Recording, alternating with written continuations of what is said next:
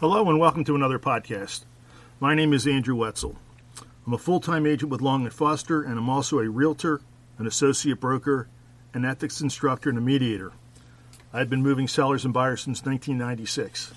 Thank you for taking the time to listen. Today I want to discuss the 2018 NAR, or National Association of Realtors Profile of Buyers and Sellers. This is part 2. This report comes from a survey using 129 questions mailed to over 155,000 home buyers who purchased a primary residence between July 2017 and June 2018. Over 7,000 responses were received. This was a national survey, so your market may be quite different. Real estate is local. There's no such thing as a national real estate market, so please contact me for information about your local market. In part 1, I focused on buyer characteristics, meaning who is the typical buyer. In this part, I will focus on the process that the typical buyer used to find their home, the results they achieved, and how they felt about their experience. There will be some overlap between parts. As I learned years ago, buying a home is an emotional decision justified with logic. This is what can make it fun or not. The process can be interesting enough when there's only one buyer involved. People have different ways of making decisions, and we all handle challenges and stress differently. Buying a home typically offers plenty of both. When more than one buyer is involved, there can be quite a negotiation between the parties, and they often seek my opinion. Purchasing a home is typically the largest financial transaction anyone will ever make, and it involves many lifestyle factors. It is a serious process. Here are some of the highlights of the report. 86% purchased existing homes. The remaining 14% bought new construction. Nationally, buyers typically paid 99% of the asking price. However, that may mean that there was a price reduction along the way. 56% of buyers said that finding the right property was the most difficult part of the process.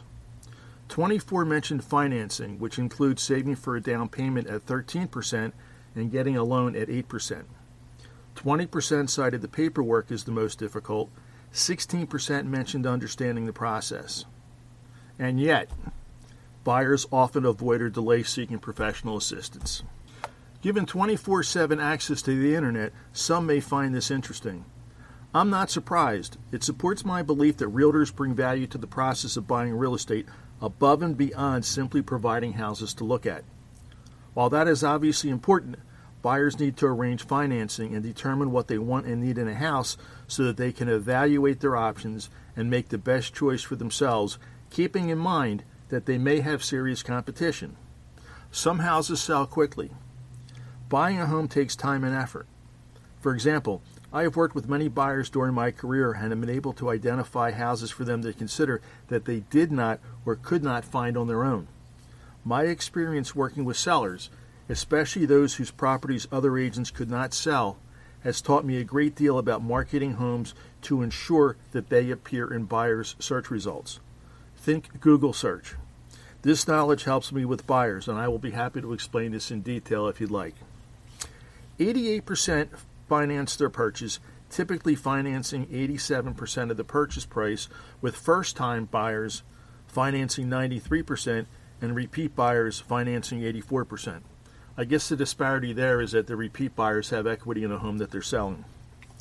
9% found the mortgage application process to be much more difficult than expected, with only a 1% difference between first-time and repeat buyers. This explains why so many wait to do this, perhaps to their detriment. Sellers tend to focus on 3 parts of any agreement: the amount of the offer, the buyer's financing, and the terms and conditions of the offer. Sellers want to avoid or minimize the risk of a failed sale. 13% reported that saving for a down payment was the most difficult step, with 50% of those citing student loans. This is a problem, and it has been well reported. It does delay many aspects of life. 50% of buyers found the home they purchased online, 28% through an agent, 7% from a for sale or an open house sign. There's no doubt that the internet has displaced agents as a valuable source of property listings. No one can or should dispute that. However, it has clearly not displaced the need for us to assist with the numerous tasks that are necessary to buying a house, regardless of where or how it was identified. One final point here is that it's important that a buyer provide accurate information as far as what is important to them. Having a buyer search online for one set of criteria while their buyer agent searches for something different can and will cause problems. We should be finding the same possibilities. Communication is critical. 92% were satisfied with the process, but only 62% reported being very satisfied, and 8% reported being very dissatisfied. Buying a house or investment property can be very frustrating. Trying to justify the emotion of a home purchase with logic can be a challenge. I've met a number of owners who told me that they made a mistake when they bought their home. Some realized that sooner than others. While their situations may have varied, this often meant that they would have some difficulty selling or achieving what they wanted or needed to make a move. I can share several stories with you. 26% were given agency disclosures at the initial meeting. In Pennsylvania, you may know this is the consumer notice form that we are required to use. The purpose of this disclosure form is to offer a buyer choices as far as how we are to work together.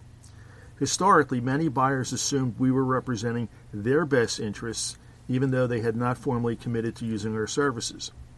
Prior to buyer agency, all agents worked for the seller's best interests. 23% only received the required disclosure when their offer was being written. 11% received it at some other time. The good news is that 60% received the form even if late. 23% said they never received it, and 18% said they didn't know. In addition to being a realtor and an associate broker, I am a mediator, and I have spent years working on a professional standards committee. In those roles, I have been involved in many situations where the consumer, meaning the buyer or seller, had quite a different perception of their relationship with an agent than the agent had. Trust me when I tell you that this can cause problems. Continuing with that thought, 40% said they had a written representation agreement with their agent, 16% said it was oral, 31% had no agreement, and 14% did not know. Buyers ranked a number of agent qualities. 97% want honesty and integrity, 94% want them to be knowledgeable, 92% want them to be responsive, and 84% of them wanted them to be able to negotiate. Not sure about the 3% who didn't mention honesty and integrity. The top 3 benefits real estate agents provided were 60% said helping buyers understand the process, 57% said pointing out features or faults with properties, and others said negotiating better terms. Buying real estate is a unique purchase. Not only is it much less frequent than other purchases, it typically involves multiple steps, each offering their own challenges. If you would like to discuss buying or selling real estate, or if you have any thoughts about this podcast, please contact me. Please look for Part 1. Remember, hire wisely. We are not all the same. Thank you as always for listening, and please feel free to comment, like, and share.